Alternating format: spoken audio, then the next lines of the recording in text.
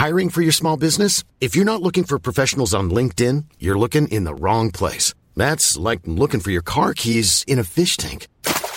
LinkedIn helps you hire professionals you can't find anywhere else, even those who aren't actively searching for a new job but might be open to the perfect role. In a given month, over 70% of LinkedIn users don't even visit other leading job sites. So start looking in the right place. With LinkedIn, you can hire professionals like a professional. Post your free job on linkedin.com/people today.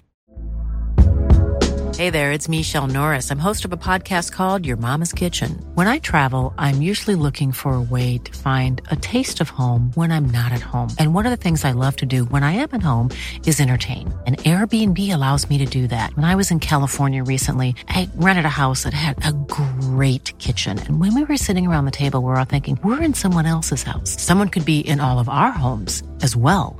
If you have a home, but you're not always at home, you have an Airbnb. Your home might be worth more than you think. Find out how much at airbnb.com/host. This is Little Atoms, a radio show about ideas and culture. With me, Neil Denny. This week, Max Porter talks about painting with words in his new book, The Death of Francis Bacon.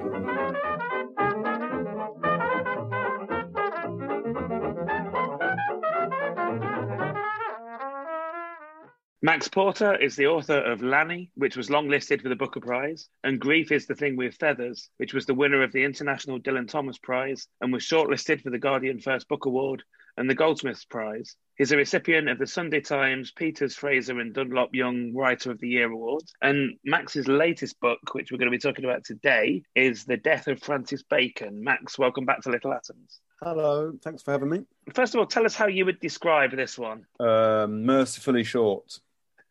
Sort of prose poem / essay / play for voices, fantasia. Essay gets closest to it, actually, if you think about what... Did you ever read Brian Dillon's book about essays? Yes. I suppose by his definition of essay, essaying around a thought and trying various different ways of nailing an encounter to the page. I suppose it's closer to an essay than it is to a short story. So Francis Bacon, what does he mean to you then? Why Francis Bacon? Well, he's got this... I was very into him when I was a teenager, and so part of writing about him is revisiting who I was back then and also how I've changed, but also a kind of reckoning with the, what I was just saying, really, with how to write a short novel and what it should include and what it can include and what I want the reader to experience and various differing levels of kind of difficulty and tension in the reading experience. But also he is such a well-written about painter and such an iconic painter. So there is, I suppose, this temptation to kind of go beyond the cliche or go beyond the biography. It was a surprise to me, this book, because I was writing a proper novel last year. I finished a proper novel and ended up discarding it. But in the middle of it, I had this sort of desire to get back into the 20th century, I think. Maybe a sort of escapism, to get back to a time when painters spoke about their work as interestingly as he spoke about his, and there was this kind of ambitious cultural vocabulary around things and fantastic... I guess maybe it's being in lockdown as well. I wanted to transport myself into someone's studio or into a pub with a load of interesting, pissed, flamboyant people. Maybe it was an element of escapism. I haven't really thought about that before. But, books arrive in my mind as a set of problems to be solved or worries to be dismantled. And my worrying about how to write well about painting was, I suppose, my lift-off for this. It's interesting you say you got into him as a teenager. There seems to be obvious things about Bacon's work that would appeal to a teenager. I remember myself being sort of very impressed by Herodias Bosch and painters like that when I was a teenager. And I wonder to what extent your opinion has changed over the years. In the book, you reproduce a John Berger quote that says, Bacon is a very remarkable but not finally an important painter. So, I mean, I'm sure you don't agree with that because you've just written this little book about it, but let's talk about what he means by that. Well, not far off it. I mean, Berger came around in the end and actually sort of reconsidered Bacon and reappraised him towards the end of Bacon's life. I don't think he's a great draftsman. I think he is an incredible... I mean, he would admit to that himself. I think he is an incredible handler of paint. That's unarguable. I think he's a great painter. whether he's an important artist, I think he's an important artist because he was a figurative painter when figurative painting was in decline. I think he's an important artist because he was very famous, and it's interesting. Celebrity is interesting, and we have an interesting relationship with it in this country. It can be a very toxic and unpleasant thing, but it can also be a kind of prison into which people kind of project themselves. I think he's interesting and important because of the relationship he had with his own myth. I find that really interesting, and that comes partly because of the amount that he was interviewed and the sort of extent to which he was involved in his own myth making. So I think he's interesting and important. And I have to say, revisiting the work this year, from lockdown, getting the catalogue raisonné up on the computer and spending hours at a time scrolling through the work chronologically, I think he, compared to painters who I think, like, say I look at Freud or Graham Sutherland or, I don't know, Ben Nicholson or Joni Mitchell or anyone, actually, Jackson Pollock, like, I feel like there might be greater range and there might be greater, like, explorations that happen within their oeuvre, but there's something about Bacon that is so relentless. Like, there's something almost pathological about his hunting of a certain correctness to the body in space that I find it really compelling, and possibly more compelling than I have done since I was a teenager. Because when I was, I went off to study art history and got very into work as far away as this as you can possibly go, minimalism, and I ended up writing about feminist performance art and things, which actually sort of probably isn't so far from this, but you know what I mean? Like, my interests were elsewhere. And I think coming back and look at him this year and sort of considering not just Bacon, but the environment of British, as it were, what would you call it? Kind of mainstream British high culture, opera and literature and music, and in ordinary people's interest in classical music and things like that. Perhaps I was seeing in this book a kind of a way to escape to a time when we were less culturally conservative. And obviously that would be kind of anti-historical, that view, in as much as times were more politically conservative. But there was this kind of freedom and ambition to do with ideas and expression that we seem to have lost, which we'll come back to, I guess, to a sense of this book being an escapist project for me. One of the things you immediately notice on reading the book, and indeed I've noticed this mentioned in a number of reviews of the book I've read, is that it's very light on background detail for the situation in which we're presented with. There's not a brief explanation of how Francis Bacon happened to be dying in Madrid, and that's obviously was a deliberate decision of yours. Tell me why. Well, do you feel you needed it? I feel if I wanted to know more about Francis Bacon, the person and the artist, I might have done, but considering this is a book that purports to record his last moments, his last thoughts, then no. Yeah. I guess I'm finding, or have found, that the kind of the novelist, in inverted commas, or indeed the publishing industry, or the way we present novels, particularly social realist novels, tends to patronise the reader. And I don't think it's very difficult I know it's not very difficult. You could Google Death of Francis Bacon and find out an enormous amount of detail in under 4 seconds. It's completely immediate and easy for almost everybody on this planet to find out something about the death of Francis Bacon. So I don't think it's the job of the novelist to do that work. And I think that the novel has to be something different from the biography or from the, beginner's guide to Francis Bacon, or even from the scholarship, from academia. And I suppose that, I don't want to kid anyone, and I certainly don't want anyone to spend £6 on a book that they feel lost and confused in. But you can tell from my previous work, and you can tell from a certain interest I have in hybridity and stuff, that you're not going to get a realistic, conventionally structured account of the dying of this artist full of kind of recognizable or realist strategies, because that's not the kind of writer I am. So in a way, if there's some difficulty there or some obfuscation on my part, then I'm glad, because that's sort of what that's sort of what one wants, right? Especially with this book. I'm trying to get into the sense of what these pictures feel like when you look at them. And they are a bombardment. They're incredibly rich and dense with allusions to other works in the history of the painted image. They're full of eroticism. They're full of physicality. They're full of the practical aspects of art making. They're full of weird nods to tabloid newspapers and dental hygiene adverts and pornography and cricket magazines and all this. So to sort of quieten that all down and say, okay, dear reader, here we are. He's 80-something years old. He's been suffering from kidney cancer. I think that would be not interesting. And the very basic attempt is to write something that's interesting and generative. And I think that one aspect of that should be a degree of density and difficulty, yeah. Yeah, I mean, I don't imagine the Tate sells many Francis Bacon tea towels or placemat. Well, there's a joke in there about going through to the gift shop and buying a Freud tote bag, and he says Trey English, and this sort of sense of Francis Bacon always being quite self-conscious about his own kitsch, which is again one of the things I like about him. I don't know whether they probably do, you know, maybe the Francis Bacon fridge magnet market is booming. Well, despite everything we've just said, talking about how the actual detail is not needed, I am going to make you do it for the purposes of the radio show. So let's talk about why he's in Madrid and what happens basically in the actual real life Francis Bacon. So you're going to make me undo all my strategies live on air. Well, in this so-called real life that you're so fascinated with, he had been ill. He lived much longer than he expected to. He always thought he would drop dead in a blaze of glory mid fuck or mid pub crawl. And he had started a relationship slightly unexpectedly. He'd met a bloke at dinner in Kensington called Jose Capello, who was a Spanish banker who was very interested in art and culture, and they'd struck it off. But from the biographical details we have, and they've recently been beautifully expanded by this excellent new biography called Revelations, it was not so much a one-way infatuation, but the elderly artist was, sort of bowled over by this hunky young Spaniard. And there's a great line in the biography that says, you wouldn't dump a man like Francis Bacon.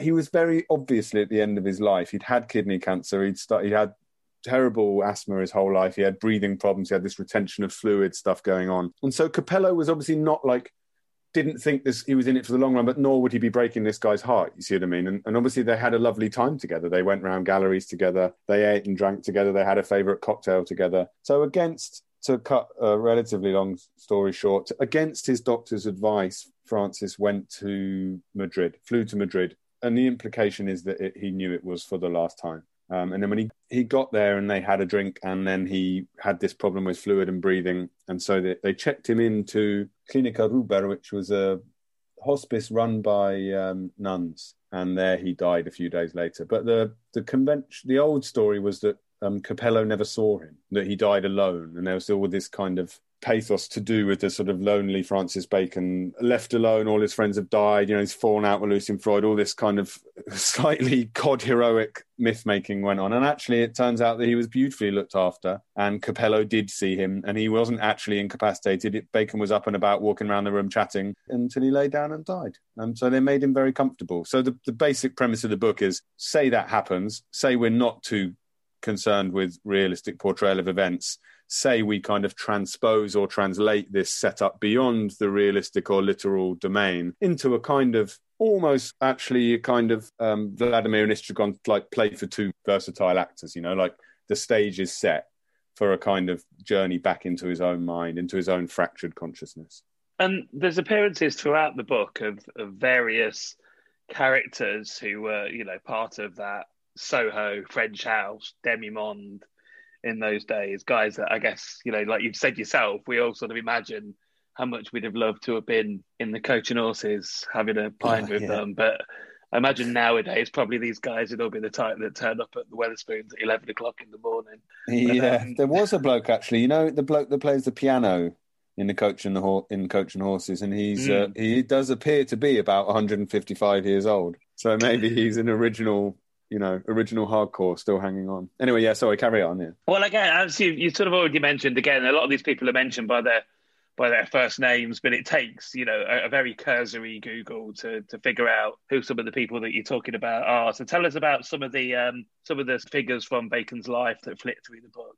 Well, some of them are real and some of them are not real. And I didn't want to stress anyone out with working out whether they're real or not, because I thought, in the same way as does a painting contain the answers to its own representational strategies as you're viewing it? No. You can look at the wall text, or you can have your phone, or you can do some research, but the truth is the encounter's there, whether you got the names or not. But into this comes Deakin, the photographer, whose pictures of Bacon and of Bacon's sitters were incredibly important and perhaps have been historically undervalued actually as reference material for Bacon. I mean, he used them a lot more than he admitted to when he was alive, and they found a lot of them in the studio as literal inspiration. The iconic image of Bacon holding up the two sides of beef. That's a John Deacon image. There's going to be a book coming out, I think, about him.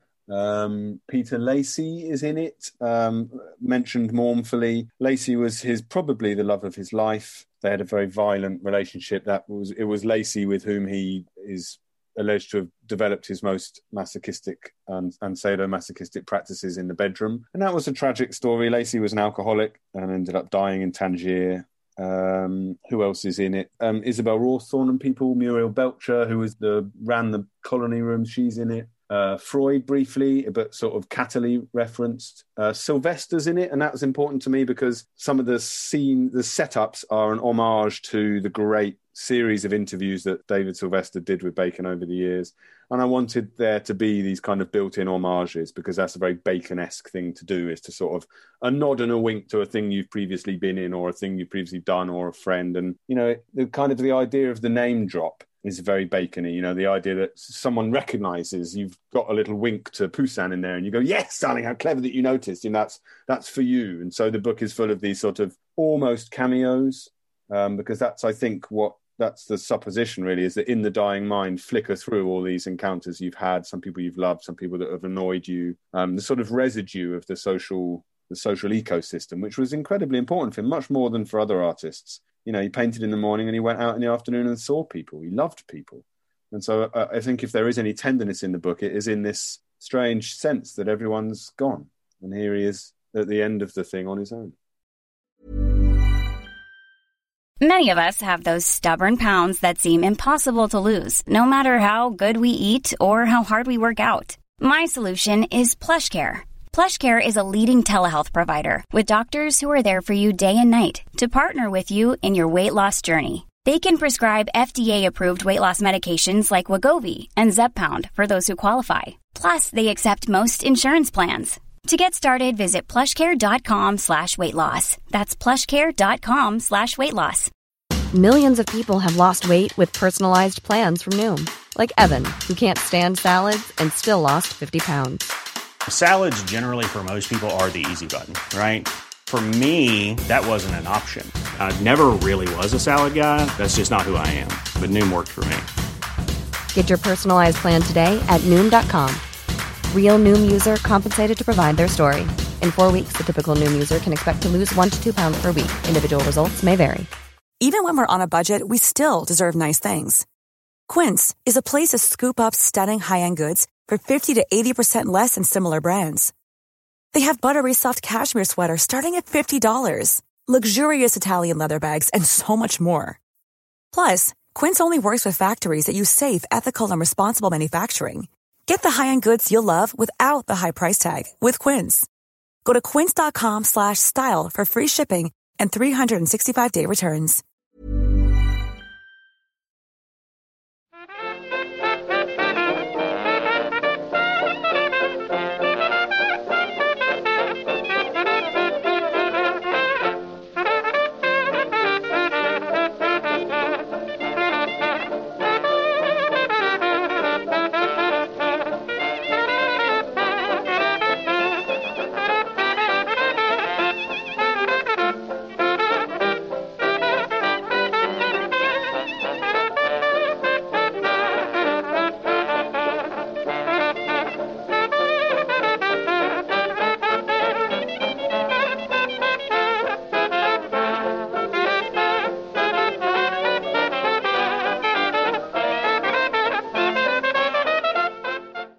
You're listening to Little Atoms. I'm Neil Denny. Today I'm talking to Max Porter, and we're talking about his latest book, The Death of Francis Bacon. And Max, let's spend some time in the second half talking about, I guess, the style of the book.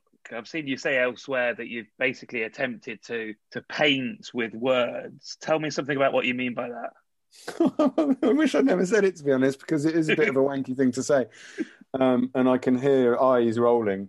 You don't have to Google very hard to find people going, God, that sounds awful.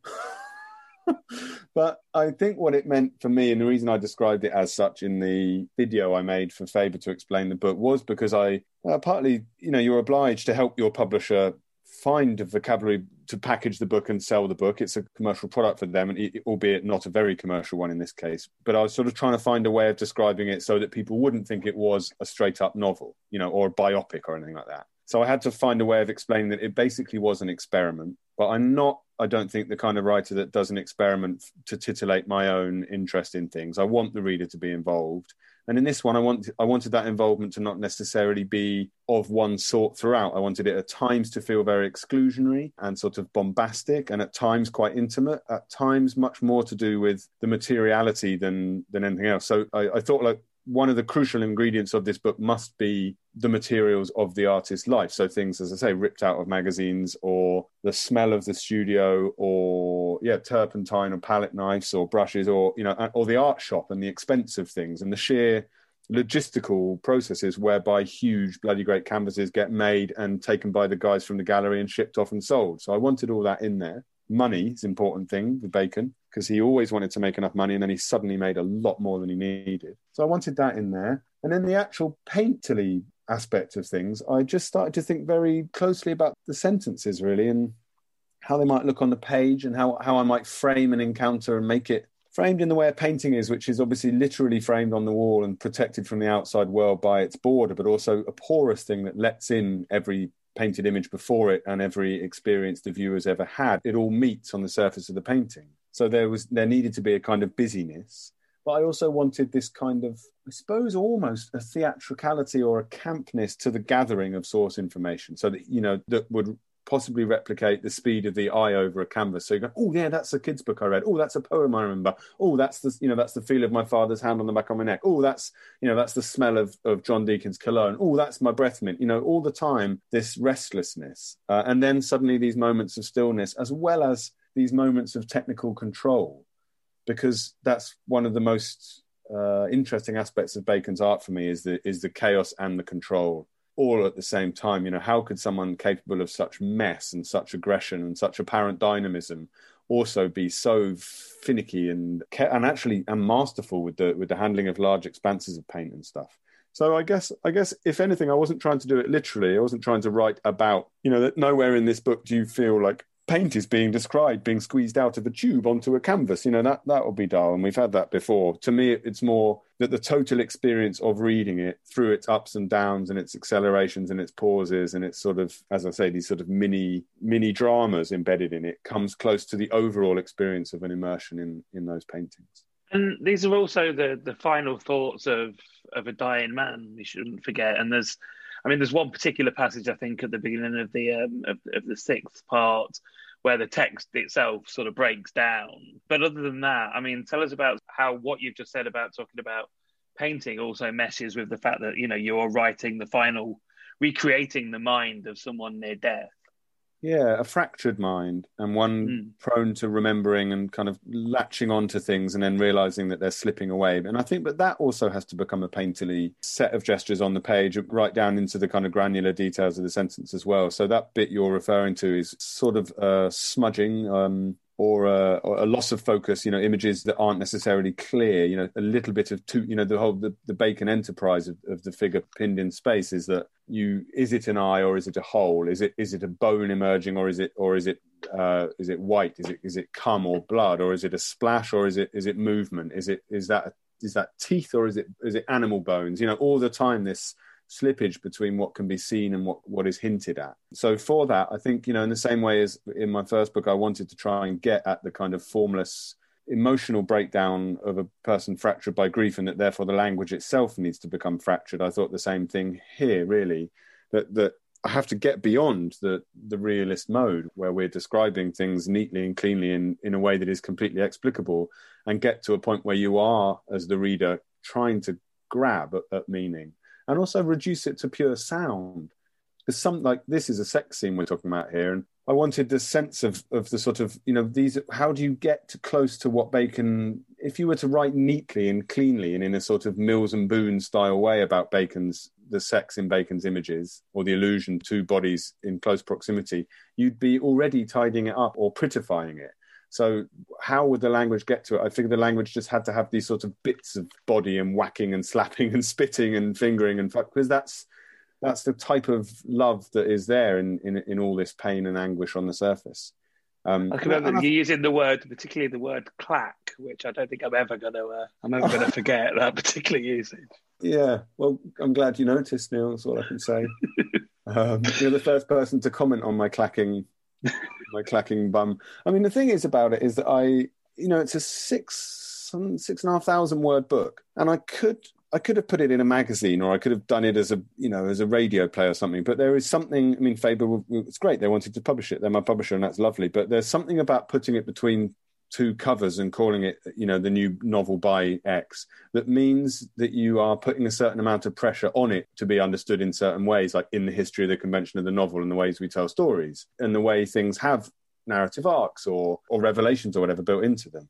And I think one of the things I'm interested in is if you are alone, especially these days when we're so bombarded with sound and image all the time, you are alone with this book and you get to a scene that doesn't make sense and you start to realize, it's a description of sex, but these aren't words I know, so I'm going to have to read it in my head or even out loud in a way that approximates language, but it is closer to what I'm like, onomatopoeically closer to what I'm seeing here, which is basically a series of grunts and, as you say, clacks. Then I find that interesting because it involves the reader. Like the reader is bodily and intellectually and actually possibly even physically like complicit in the drama in a way they wouldn't be if it was just plain prose and they were being told exactly what was happening and what the two bodies were doing. Like ambiguity and the work that the reader has to do to extricate meaning is a form of collaboration between me and them. And as a writer, whether it works or not for the reader, whether they think it's genius or trash, that is something that really does interest me about writing. I'm interested in that long term, I think, and all the books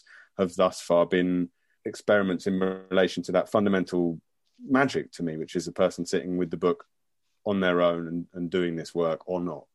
The book is set out in the format of, apart from the first introductory chapter, the preparatory sketch, there's 7 chapters based around an untitled canvas, like the sort of card in a gallery. But then beyond that, each chapter, with the caveat that sometimes it slightly breaks down, each chapter starts and ends in the same way, with the same words. Tell me about this use of repetition. I was working in the theatre with people in the theatre, and I was very interested in, I mean, it continues my previous answer in a way, because I was interested in this directness of encounter, this almost theatrical setup. And I thought, well, what is the novel except, an empty stage? And on page 1, you've got your audience sitting down. You can begin putting things on the stage, whether it's a cast of characters or one person speaking or carefully modelled realistic scenery or just, a cardboard box, whatever you want to do. And so I like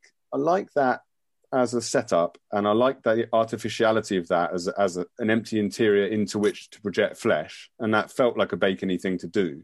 And Bacon was, before he was a painter, he was an interiors man. He designed beautiful sort of mid-century, he was really quite good at it, actually, decor. And I sort of thought, like, that's the ultimate, because the easier option, I suppose, would have been to sort of set it in the colony room with everyone coming in and it being very noisy and busy. But I actually wanted to put him through this kind of, as I say, almost Beckettian or almost kind of get the kind of aggression of a Pinter play. When Pinter plays have that sense almost of an interrogation, of like, right, here you are, you're dying, here's your nurse, let's squeeze meaning out of you. Like we've got maybe 4 days before you cop it. Let's answer some of the bigger questions and peel back some of the kind of veneers of fakery or self-glorification, or indeed just the sort of the mannerisms by which a person is known and knows themselves, and try and get back into the subconscious and into, way back into childhood. There's a bit where he's suddenly back as a child in Dublin, pressed up against someone's armpit in a room. And so I suppose the kind of stage setting there and Bacon's interiors, these rooms with 1 or 2, at the most 3 or 4 figures in the room, sometimes an animal. But there also is, for me, the psychoanalytical encounter, the idea of therapist and patient. So I suppose that's intriguing to me. The confessional frame, To finish off, can I get you to read us a little bit? So this is from, each chapter invites him to choose between himself and someone else in the kind of storytelling game that she is playing with him or he is playing with himself. And this is from the Caravaggio section, which sort of supposes that poor old Bacon has to die as Caravaggio. Is the patient with you? Keep still, please, while we're in the middle image. Can you hold the phone to his ear? Caravaggio? Tick, Definitely him. He has distinctive death rattle, abdominal pain, cramps and vomiting. Tick. Discoloration of the urine and feces. Tick.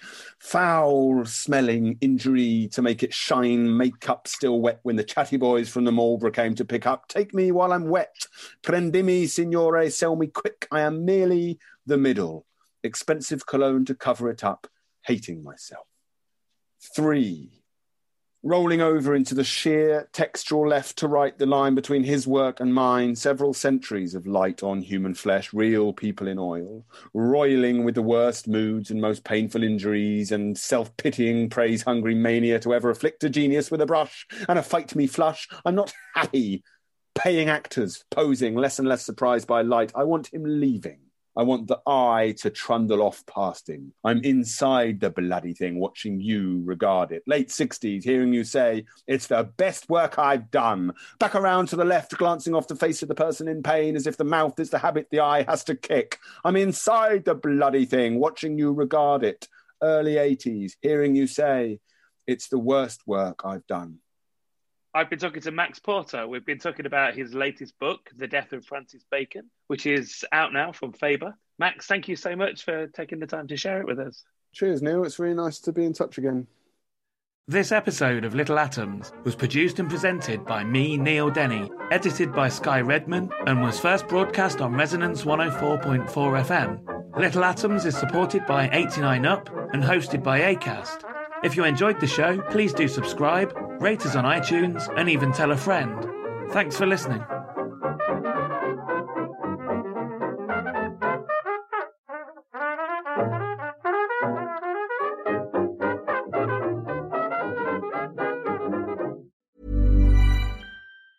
Even when we're on a budget, we still deserve nice things. Quince is a place to scoop up stunning high-end goods for 50 to 80% less than similar brands. They have buttery soft cashmere sweaters starting at $50, luxurious Italian leather bags, and so much more. Plus, Quince only works with factories that use safe, ethical, and responsible manufacturing. Get the high-end goods you'll love without the high price tag with Quince. Go to quince.com/style for free shipping and 365-day returns. Even when we're on a budget, we still deserve nice things. Quince is a place to scoop up stunning high-end goods for 50 to 80% less than similar brands. They have buttery soft cashmere sweaters starting at $50, luxurious Italian leather bags, and so much more. Plus, Quince only works with factories that use safe, ethical, and responsible manufacturing. Get the high-end goods you'll love without the high price tag with Quince. Go to quince.com/style for free shipping and 365-day returns.